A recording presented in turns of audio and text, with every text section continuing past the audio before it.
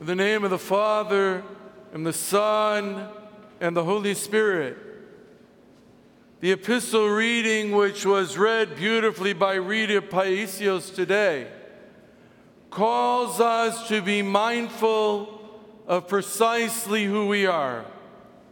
And in fact, if we go a few verses earlier, we hear these beautiful words that talk about transforming our lives.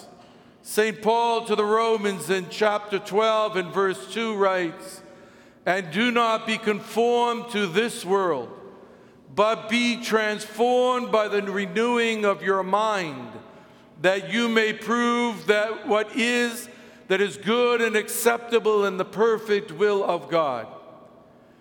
Do not be conformed to this world, meaning do not follow the sinful, broken ways of this world. Do not follow the old Adam, but we are called to use our brains, our mind, our intellect, our logical minds that God Himself created and gave to us. Jesus Christ is known as the divine Logos, and from that comes logic. And we're called to be transformed, not to this world, but to the kingdom of heaven. And those beautiful words remind us that we do so because it is acceptable to God. St. Paul goes on in that writing to say, "For I say, through the grace given to me, to everyone who is among you, not to think of himself more highly than he ought to think, but to think soberly." We're called to be transformed. We're called to not conform to this world. Pride of oneself is part of this world. Boastfulness is part of this world. Thinking so highly of ourselves is of this world. But of the kingdom we see reality. We think logically. We think with our minds and not with our boastfulness. We see ourselves as we really are.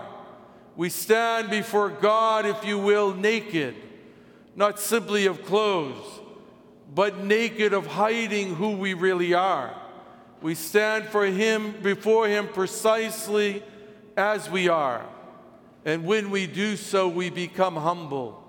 We realize how far we are from what God had created, how far we are from the man and women we are called to be, how far we are from being really children of the light and children of the living God. St. Paul tells us to not think more highly of ourselves than we ought to. And he tells us to be sober of mind and of spirit. And he goes on to say, as God has dealt to each one a measure of faith, for as we have many members, but one in one body, but all the members do not have the same function. So we, being many, are one body in Christ.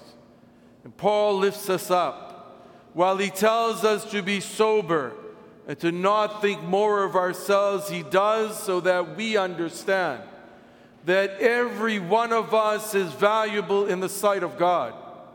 Every one of us is essential to this community. And it's only when each of us uses our gifts that this community becomes one and becomes strong. Imagine if just simply one of us doesn't do our job. If I decided while I'm standing at the altar to not serve, it doesn't matter, the choir wants to respond, there is no response.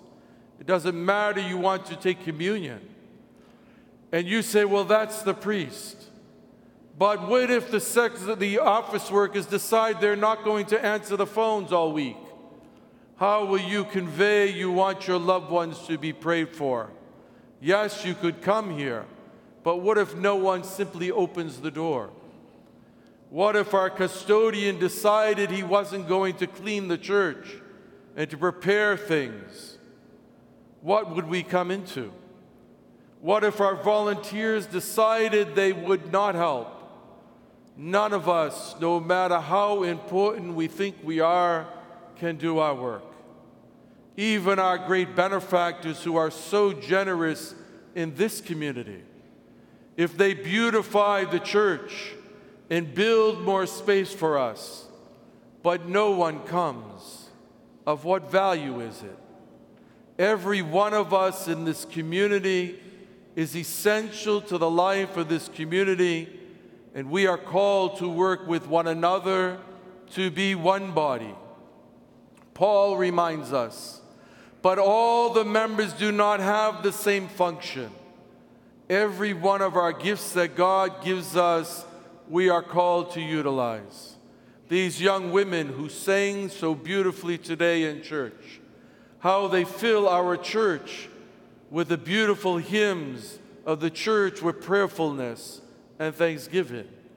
Paul and George together, one and the other, fill our church with the beauty of the hymns every week.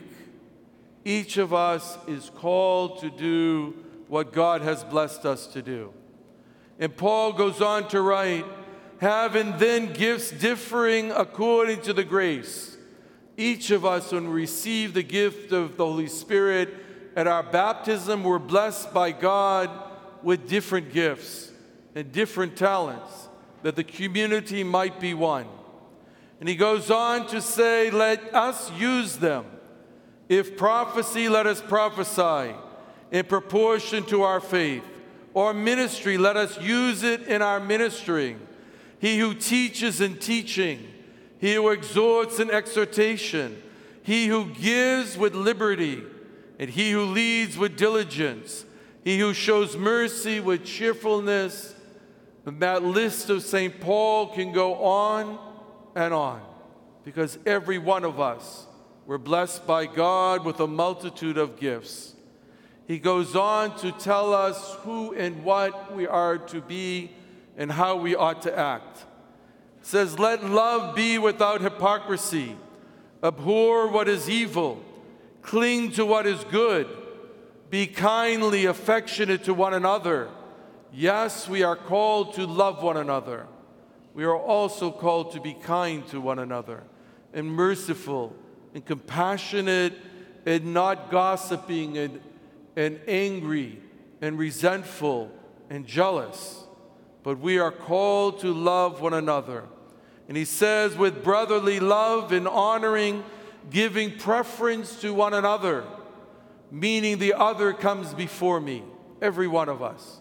Even as priest, my spiritual children come before me. And each of us is to see this in our hearts and in our minds, in our action. He goes on, not lagging in diligence, fervent in spirit, serving the Lord, rejoicing in hope, patient in tribulation, continually steadfastly in prayer, distributing to the needs of the saints, given to hospitality. Bless those who persecute you. We're not only called to be kind to those who are kind to us, but even those who persecute us, we are to bless, and we're not to curse them. Rejoice with those who rejoice, and weep with those who weep. Be of the same mind toward one another. Do not set your mind on high things, but associate with the humble. Do not be wise in your own opinion. All of us, including myself, often think our opinion is the most important opinion. Ultimately, the only person's opinion that matters is God's, because it's not an opinion, because it is reality. Repay no one evil for evil. Have regard for good things in the sight of all men. If it is possible, as much as depends on you, live peacefully with all men. Beloved, do not avenge yourselves, but rather give place to wrath, for it is written, vengeance is mine, I will repay, says the Lord. We're each called to live really as children of the light. As we enter into this fast of the Most Holy Theotokos, the Mother of God, let us use these 2 weeks of the fast as a time to examine ourselves and ask, how is it that we can become more and more as children of God, as we heard in Paul's writings today? May God give us the strength and the wisdom, and most importantly, the love and the mercy to do so. God bless you.